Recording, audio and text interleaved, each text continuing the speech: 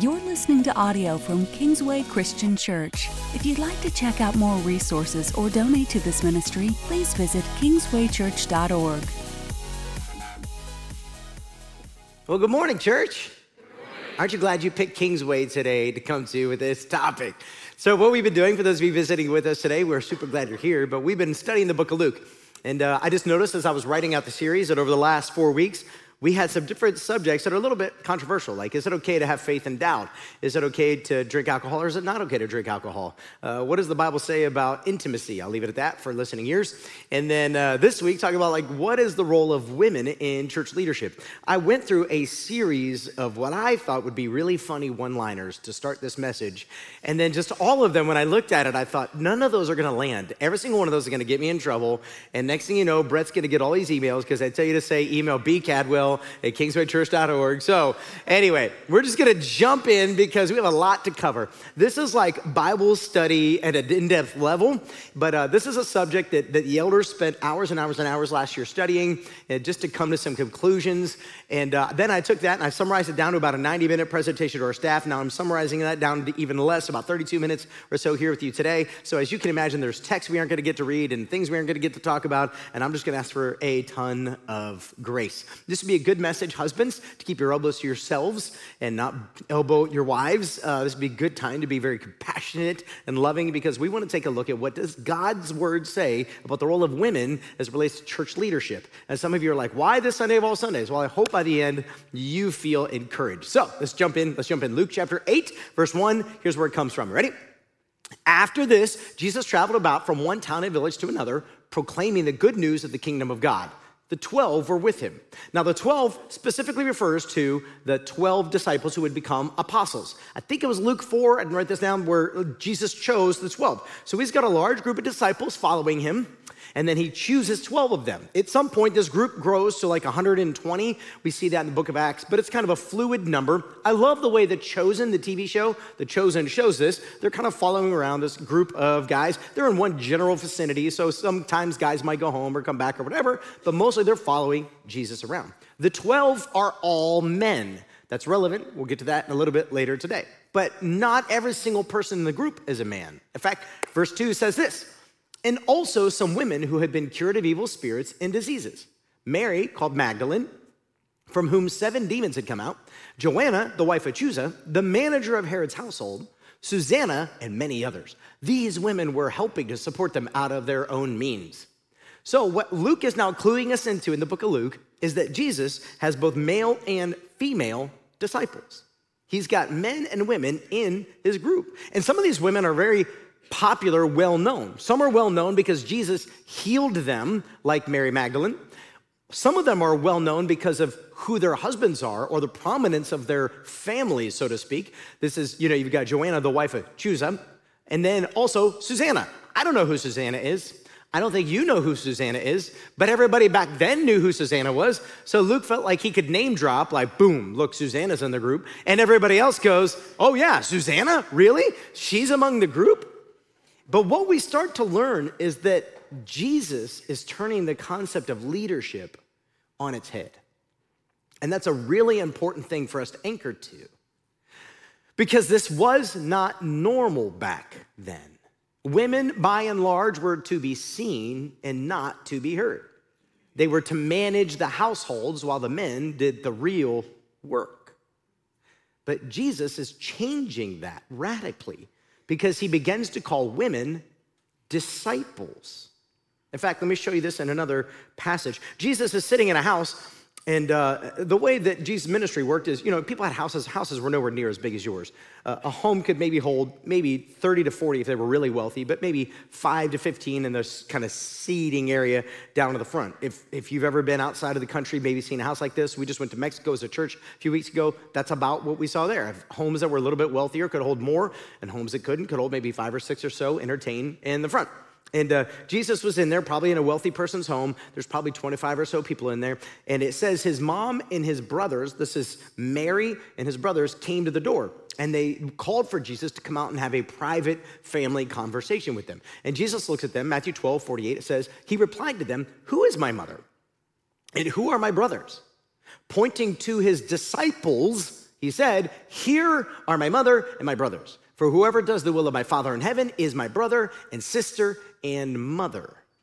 So it would be really weird if Jesus pointed to a room full of disciples who are all men and said, "Here is my mother and my sisters."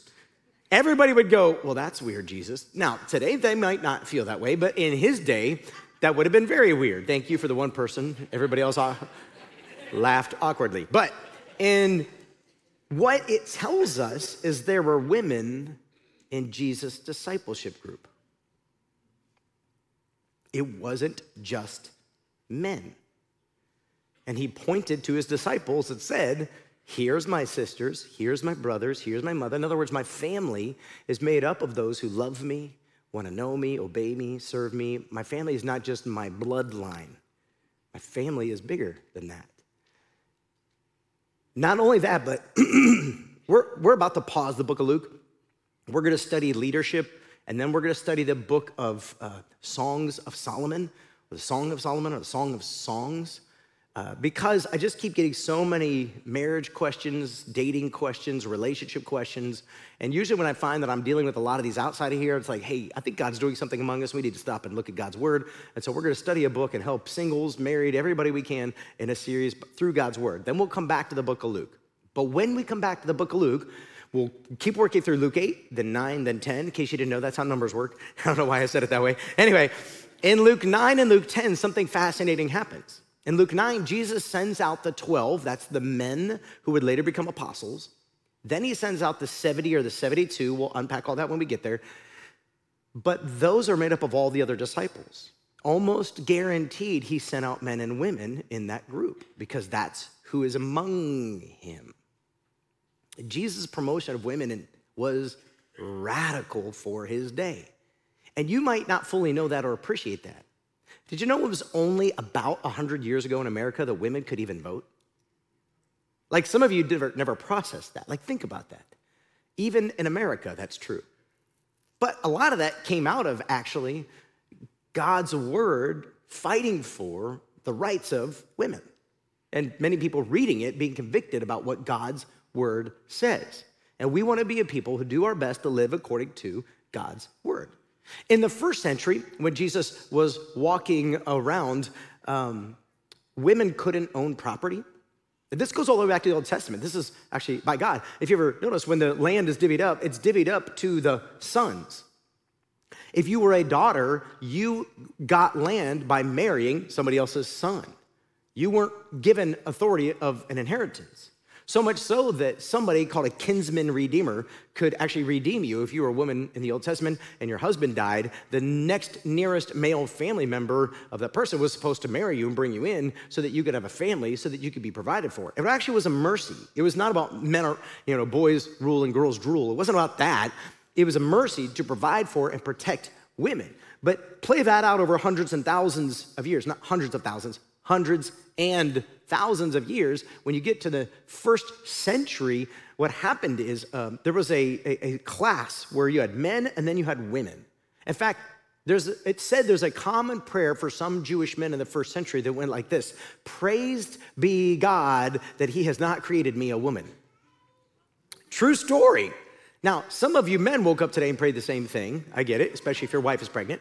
I was talking to a lady, that joke just totally fell. I was talking to a lady this morning about the particular message, and she said, I can understand, it's hard to be a woman. And I said, with all due respect, it's hard to be a man. Like it's not like it's easy to be either one of us, but you get it, right?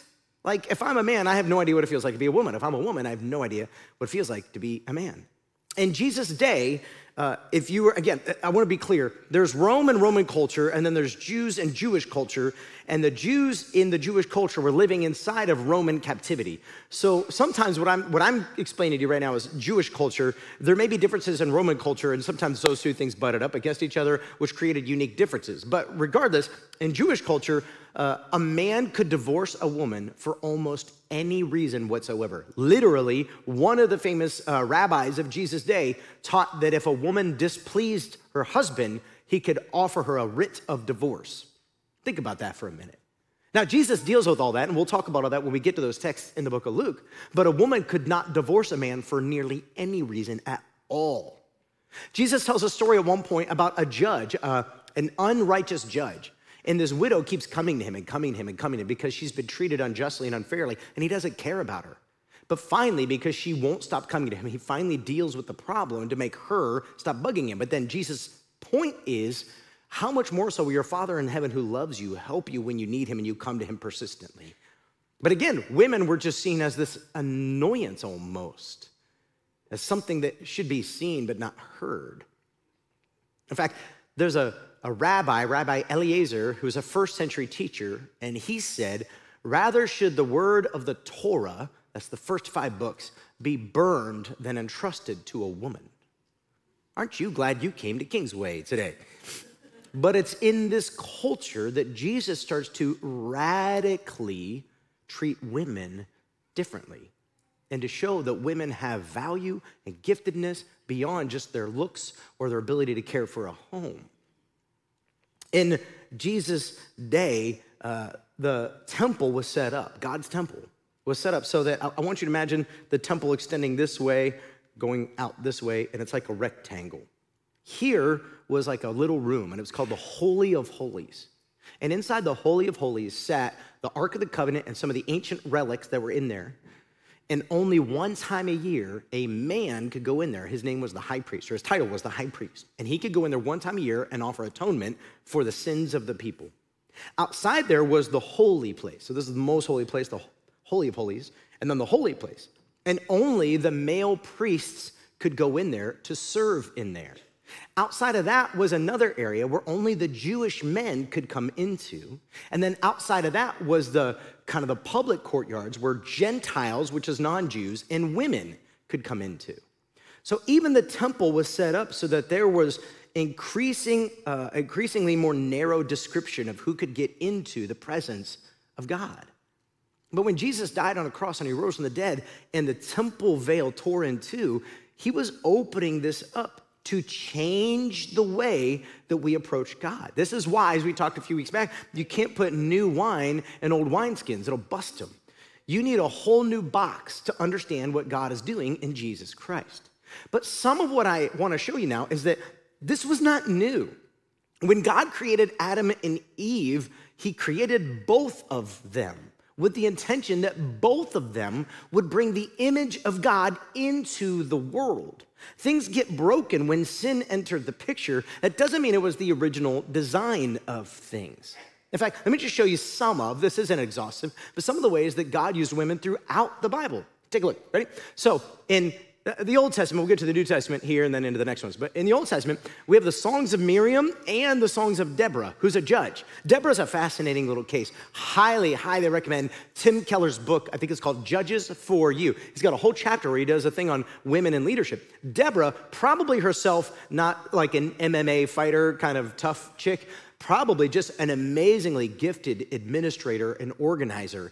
And the men of Israel know they need to go to battle, but they don't feel comfortable doing it. And so they go to Deborah and they ask her to lead. And she gives them this warning, like, if you guys do this, all the glory is going to be taken away from you. And they're like, we don't care. Will you lead us? And she ends up leading the charge of the army, and they win the battle because of Deborah. But Miriam here, this is Moses' sister, she writes a whole song, and the entire nation is commanded to sing that song that she wrote, and they're in the scriptures. Hannah's prayer in 1 Samuel, Abigail's prophecy in 1 Samuel. We have the inspired utterance of King Lemuel's mother in Proverbs 31. You ever heard of a Proverbs 31 woman? I think most of us have never really read it or never really read it clearly because, again, after last service, a lot of people had questions, and I want to do everything I can to answer as many of those as I possibly can. But I had some people coming up to me, and the phrase, the Proud Boys, was used, not in any way towards me or at me, but just there's this anxiety today about, women should be, whatever the phrase is, I'm not going to use it because I'll offend some ladies, right? They should be at home in the kitchen, and that's where they should be. Well, apparently, if you love your Bible, you never read Proverbs 31, because a Proverbs 31 woman is a hardworking woman. She's got a business outside the home. She's bringing income in for the family. This is what Proverbs 31 says. The whole point is there are a lot of things that the Bible celebrates a woman could do. They are gifted. They are leaders. They are qualified. And we see that in the ways that God uses them in Scripture. I didn't even put on this list Esther. or Naomi, or we can keep going. Anyway, so we get Elizabeth's blessings in Luke, which we covered earlier. We get Mary's Magnificat. This is where she sings the song after Jesus is given to her, and everybody's been reading these texts and celebrating them for years. In the New Testament, we see even further some of the things that Jesus does. For instance, Mary, this is the sister of Martha, she was the first disciple to listen to and recognize that Jesus would be crucified soon. And let me tell you real quick, if you've never heard the story, Mary and Martha are sisters. I don't know about you guys, sisters don't always get along. So Mary and Martha have this moment where Jesus is coming over. It's a big deal. Other people are coming. Martha's in the kitchen preparing the food for everybody. Mary is being a disciple. She's sitting at Jesus' feet listening to the teachings of Jesus along with the rest of the disciples. Now, what's happened is Martha's starting to get angry because she's doing all the work and Mary's not helping. And she comes over, she's like, Jesus, tell my sister to get up and help me. And Jesus rebukes Martha and says, Mary has chosen the better thing. Mary's sitting at my feet listening. That would have been radical in and of itself. But then in John chapter 12, similar to the story of last week where I talked about the anointing with the hair, there were 4 stories I told you. Well, here we see one of them, and it's Mary. And she walks in and she's broken over Jesus because she's the one disciple listening and paying attention. She gets it that Jesus is gonna die. Even though he has said it over and over and over again to the male disciples, I know this won't surprise anybody, the female disciple is the one who's listening and paying attention. They don't get it. They do not get it. To the point where Peter says, no way, Lord, no way. I will give up my own life. I will not let that happen. And Jesus says, Peter, before the rooster crows today, you will disown me 3 times. Yeah, you sound like a tough guy, but when push comes to shove, you're gonna back down. But Mary was listening, and the scriptures celebrate that, signifying that Jesus is doing a new thing.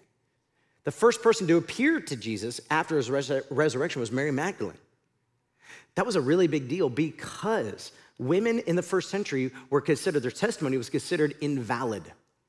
It couldn't be trusted. If you went to court, a woman could not come in and testify for or against you. They weren't trusted.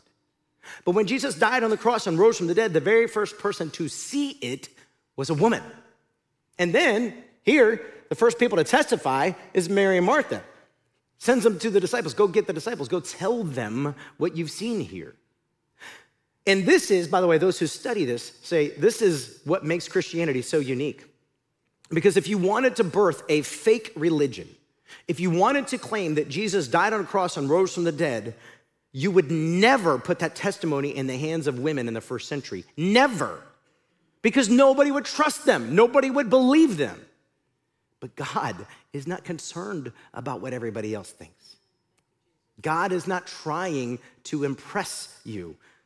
God is trying to change you and change the world, and he'll do whatever he needs to do to make that happen. I find it fascinating that ladies were the first ones to be at the tomb that day. Not surprised necessarily. I mean, if you're sick, who's gonna be the first one to show up and care for you? I know some of you have exceptions, but by and large, it's probably going to be the women that you know in your life. These ladies showed up to care for Jesus' body as soon as they possibly could. But that's not all. Not only that, but in the New Testament, we also see that women such as Lydia, Phoebe, Euodia and Syntyche, and Priscilla served as key leaders in the early church. I don't have time to unpack all of these, but let me just hit a couple of them quickly. So Lydia actually launches the church in Philippi. It meets in her home. Phoebe is such an important person because as she closes out the book of Romans, Paul commends the church in Rome and says, greet, my servant Phoebe who's coming to you. Phoebe delivered the letter of Romans to the church in Rome. Now, we don't know that what I'm about to say is accurate. We don't know. It's possible that Phoebe is actually the one who stood up then and read the letter to the church, which means in some ways she's standing in a place like I'm standing, even though they didn't have a big room, they were in somebody's house, and read the letter from Paul to the church because that was customary. That's the way it usually went. We don't have any document that says it did, but that was customary, which means something about the way that Paul sees Phoebe. Then Priscilla and Aquila here. Aquila is not mentioned because that's the husband. How about that for rhyming names, right? Priscilla and Aquila. Priscilla is the wife, Aquila is the husband. Priscilla and Aquila are a power couple in Paul's ministry, and they often are seen with him traveling around and doing great things. But what's interesting is there's only a couple times where Aquila, the husband, is named first. Most of the time, Priscilla is named first, and many scholars, myself included, though I'm not a scholar, just a pastor, I think it's because Priscilla was probably the better teacher and the wiser Bible student of the two. Well, there's a young preacher, his name is Apollos, and Apollos is just really good orator, but when Priscilla and Aquila meet Apollos, he's not very good at sharing God's word. He's got something wrong. We don't know exactly what that is. He's a great speaker, but he's got something wrong in his theology. And Priscilla and Aquila sit down with him and correct in him whatever it is he's got wrong. And Priscilla's name is named first in that text. And that's important because we believe then that probably it's Priscilla, the wife, who is doing the correcting of Apollos. So this tells me something about the way God views ladies in church leadership. In addition to that, when Paul writes his close of Romans chapter 16, over half of the people mentioned in that chapter are women. And he's saying, greet so-and-so, give honor to so-and-so, look out for so-and-so, say thank you to so-and-so. Go read it for yourself. Because God has been doing an amazing thing in women for a very, very, very long time. I don't know where things got crazy or got off. What we want to do as a church is we want to continue to read God's word and then align our lives to what God's word says. Culture is always going to try to shift the way we look at and view God's word. We're going to always fight to bring it back to what we believe is what God's word says. It's not easy. In this topic of women in church leadership, churches land all over the map, as you can imagine. What I would say is this is what we would call a secondary doctrine. It's an important one. It's important that we have an opinion on it. It's important that we study it and come to conclusions about it. But if you disagree with me, it doesn't mean you're going to hell. It is not a salvation issue. This is not a heresy issue. You can disagree with me, be wrong all you want. It's fine. I'm totally joking. I hope that came out that way. But it is important that we as a church practice what we believe the scriptures say. And we don't change the scriptures to match culture, but we don't ignore scriptures either. Now, this shouldn't surprise us that God wanted to do this. Ladies, I want you to hear this. Tune in for a moment if you're tuned out. Because God desires to use you powerfully in this world. Acts chapter 2, Peter stands up on the day of Pentecost. Jesus is now died on the cross, rose from the dead, ascended into heaven, and Peter stands up to preach the first sermon after that. And he says, in the last days, God says, I will pour out my spirit on all people. Your sons and daughters will prophesy. Your young men will see visions. Your old men will dream dreams. Even on my servants, both men and women, I will pour out my spirit in those days, and they will prophesy. Now, let's unpack a few things here. I don't have time to go into all the questions that this text may arise. But this phrase here, last days, let's be very clear. The phrase last days does not refer to the last weeks, months, or years right before Jesus returns. The phrase last days refers to every day since Jesus Christ ascended into heaven until he returns. That means there are no new epochs of time. The last days is right now. So I don't have time to unpack that further, but because of that, God has poured out his spirit on all of us today. What that means is when I give my life to Jesus Christ, I repent of my old life and say, Jesus, I need a savior to save me of my sins.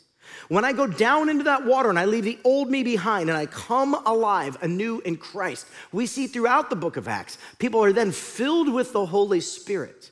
And sometimes that spirit is shown out in different ways.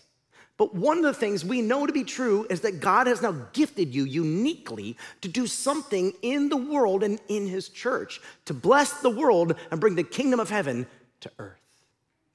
You can stop and clap for that anytime you want. This is for men and women. Do you know why God put you here? I know this. Last week, I was at Hanging Rock with our middle school students. And I just confess my sin for a minute, so give me some grace, right? But I sent my wife a text early in the week, and the text sounded something like this. This week has only confirmed to me that I love our middle school students. I don't necessarily love all middle school students. You can relate. And I'll be honest, there was a selfish part of me that, you're spending, literally there's not a free moment. So, your day starts at 6:30 a.m. and it ends at midnight, and you're constantly correcting, rebuking, and having conversation and going, and playing and helping and serving. I mean, it's all day. It's exhausting. So the second day in, I'm tired. I was tired. And then God did that thing that he always does, where he creates the moment where you're using your gift. And I got to have a couple of really, really deep conversations. And one night, God was just wrecking me. And I called my wife. I just needed to talk. And I love my wife because she's such a good listener. And I said, he did it again. And I won't go into the details because I don't have all their permission, but one story of a kid who doesn't go here. This one kid he'd be one of the reasons I texted, I don't love all middle schoolers, earlier in the week, but God created an opportunity for me to see back into his life. And his daddy's in a prison in Georgia, and his mom was trying to hide. Now, what's it like to be a middle schooler? You don't know your dad, but you don't ever want to because you don't know what he's going to do to the family if he ever finds you. And that night when he wasn't around, because I'm not allowed to cry in front of other people, God started to help me to see again why he made me the way he made me. And I know one of the reasons, it's not the only one, but I know one of the reasons I'm here. One of the reasons I'm here is because I love people, and I want to help connect the brokenness of people's lives to the hope and the life of Jesus Christ. And I want people to see and to know God really can redeem and restore and rebuild all things. And yes, it can take time. Yes, it is painful, but God is so good. He is so good. And I'm seeing this in the lives of middle school students, and I'm calling my wife. I'm like, fine. I love most middle school students here this week still. But listen, do you know why God put you here? Do you know? Because if we believe what the scriptures say, that means that we have been filled with God's presence, and there's some unique gifting, talent, ability, quality, something that the Lord has given you to use in this world, to intersect evil, to bring it to a stop. There's a reason why you may be passionate about something I'm not passionate about. God might be doing something different in your life. Great, praise God. But to sit on the sideline and not act like we're in a spiritual battle while the world goes to hell makes no sense to me at all. Like, be filled with the Spirit. He is pouring it out on you to do something in this world to bring heaven to earth.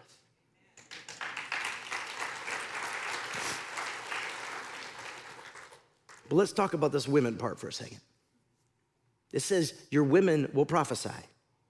I will pour out my spirit of these days, and they will prophesy, both men and women. What does it mean to prophesy? To prophesy is to communicate a word on behalf of the Lord. It can include both foretelling and forthtelling. This is not a sermon on spiritual gifts. I do not have time for that, so I need a lot of grace. Foretelling is when I tell the future. For instance, in Acts, I believe it's chapter 21, but don't go to the next text yet, because that's also Acts 21. I think it's Acts 21. Paul is on his way to Jerusalem, and a prophet comes out and says, Paul, the Spirit has revealed to me that if you go there, you're going to be arrested. It's going to be bad, and you might not ever leave. And Paul says, the Spirit has revealed to me that in every town I go to, that's the story. He goes anyway.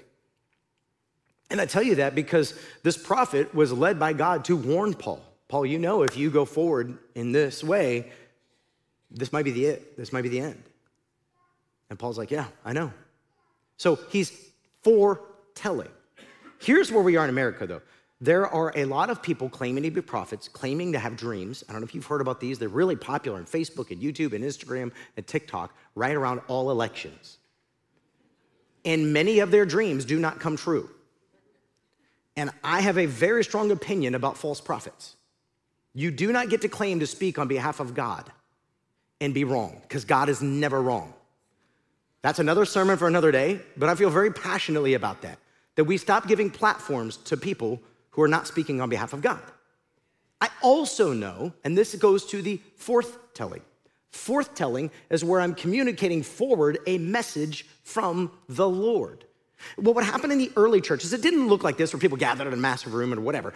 People gathered in people's homes, right? So I told you they had 5 to 40 people maybe in a house.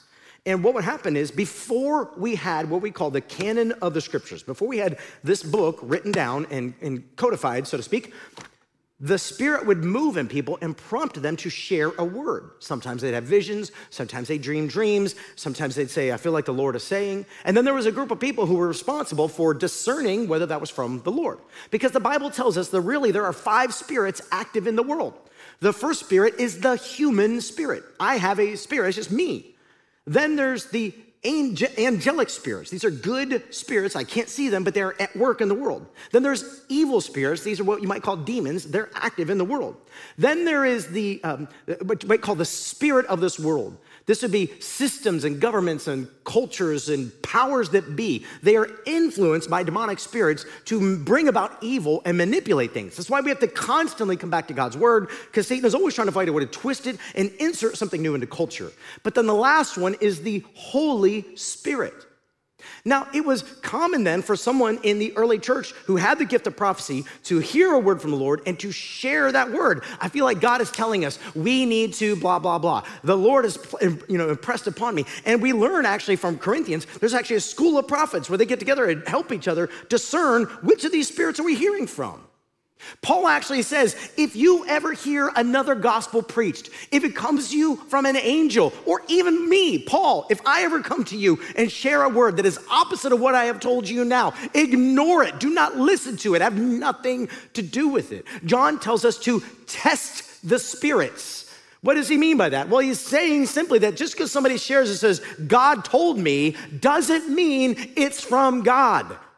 But men and women had and have this gift to hear from the Lord and to share and to communicate on God's behalf. In fact, in 1 Corinthians, Paul tells the church, quit seeking after gifts like tongues and healings and all these kinds of things. Instead, everybody should seek the gift of prophecy. Because when you prophesy, the entire body is edified. Everybody gets better when you get in touch with God and his Spirit, with his word, and you begin to learn it and discern it, and now you're sharing it. You're challenging others. You're encouraging them. You're building them up through what God is speaking to you and saying to you. Sometimes I'll read God's word and he'll put a name in my mind, and I'm like, man, I got to call or text my brother. I don't know what's going on. And it's amazing how often it's like that, like, how could you know? I'll get texts from people. This happened to me last week, and somebody will say, hey, God really put your name on my heart. Are you okay? I'm like, no, I'm not okay. I'm at middle school camp. Would you pray for me? I'm just kidding. Amen, right? Yeah. But that's the point. Seek this gift, men and women, to hear from the Lord and to share it. And not only that, but in Acts 21, we actually see it played out. It says, leaving the next day, we reached Caesarea and stayed at the house of Philip the evangelist, one of the 7. He had 4 unmarried daughters who what? Prophesied. So the early church was filled with women stepping into the presence of the Spirit in their life and sharing in what God is doing in the world. That's all the good news. We do, however, as a church, recognize that there is a difference to this rule when it comes to certain very specific roles. For instance, if you go to the Old Testament, all of the priests were male. The 12 tribes of Israel were all male. In the New Testament, the 12 apostles were all male. The elders are also all male. There's a lot more to be said on this again than I have time, so I would love to sit down and just talk about it. If you need help working through this, I really, truly would love to do that. No jokes. Somebody came up to me and said, you said you'd love to sit down and talk to people quickly about how to do this. I'm like, yeah, that's the problem, is the quickly part. But I really would do everything I can to talk about this if you want to understand better. But let me look at one of these elder texts real quick. 1 Timothy chapter 3, verse 1 says this. Here's a trustworthy saying. Whoever aspires to be an overseer. I don't have time to unpack this, but we see this word overseer. There are different words used in the New Testament to describe the same group of people. Pastor, elder, overseer. Whoever aspires to be an overseer, desires a noble task. Now, the overseer is to be above reproach. This word above reproach is actually a Greek word. It means no knockout punch. What that means is if something in their life were ever to come to the surface, whatever that is, it would not take them out. That means your elders aren't going to be perfect. We are actually told how to rebuke and discipline an elder should they stumble into sin. But if there's something going on, people make mistakes, we give each other grace, we hold each other accountable, but there's nothing in their life that if it came out, like when you found out, it would ruin them and the church. They are faithful to their wife, they are temperate, they're self-controlled, they're respectable, hospitable, able to teach, not given to drunkenness, not violent, but gentle, not quarrelsome, not a lover of money. Then he goes on, and I want you to notice all the he's and the hims and the hises that are here, right? He must manage his own household well, see that his children obey him. He must do so in a manner worthy of full respect. If anyone doesn't know how to manage his own family, how can he take care of God's church? He must not be a recent convert, or he may become conceited and fall under the same judgment as the devil. He must also have a good reputation with outsiders, so that he will not fall into disgrace and into the devil's trap.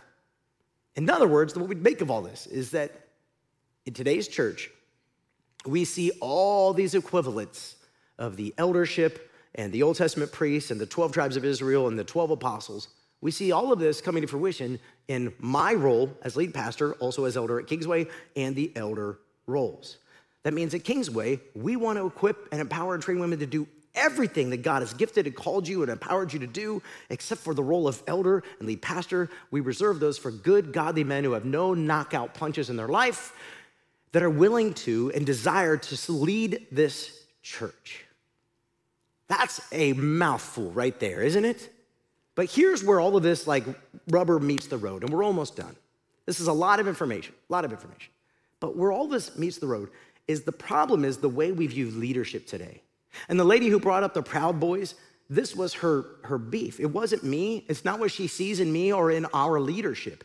It's the way the world twists what is good. And the world has always been twisting what is good because there are evil spirits at work in this world.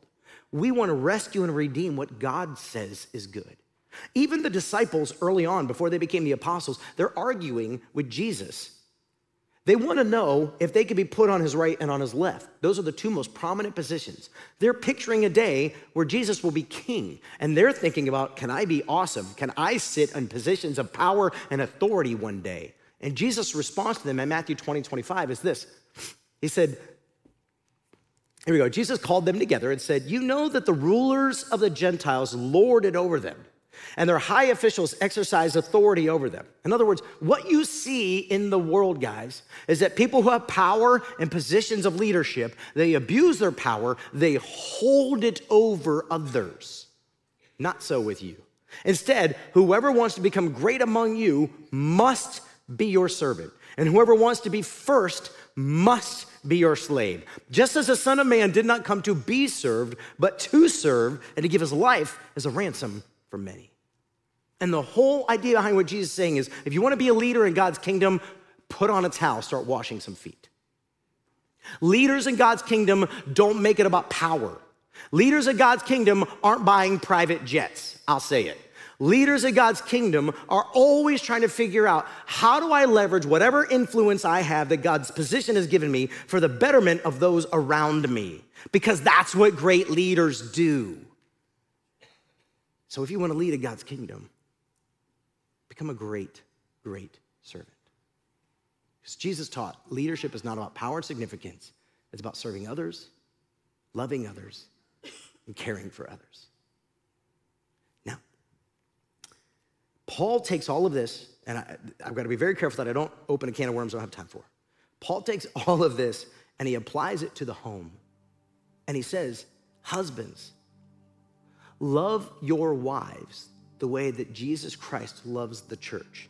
He gave himself up for her to present her to himself as a wonderful, beautiful bride, holy and blameless.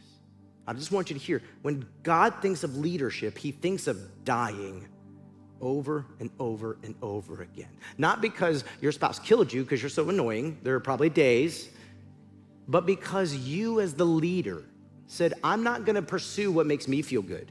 I'm not gonna pursue what makes me happy. I'm gonna give up my life. I'm gonna give up my energy. I'm gonna give up my time. I'm gonna give up my money. I'm gonna give up me so that everybody else gets better. That's what it means to be a leader in God's kingdom. So if any of this has the ladies squirming in their seat and going, I don't know about all this male leadership, eldership, headship thing. Why can't we all just be equal? Just realize Jesus doesn't mean what you may have in your mind. Which brings me to the very, very, very last thing I want to say. I like to use this analogy of a fountain. You know, the fountain draws this water from within the way we draw water from the Spirit of life. And then it flows down.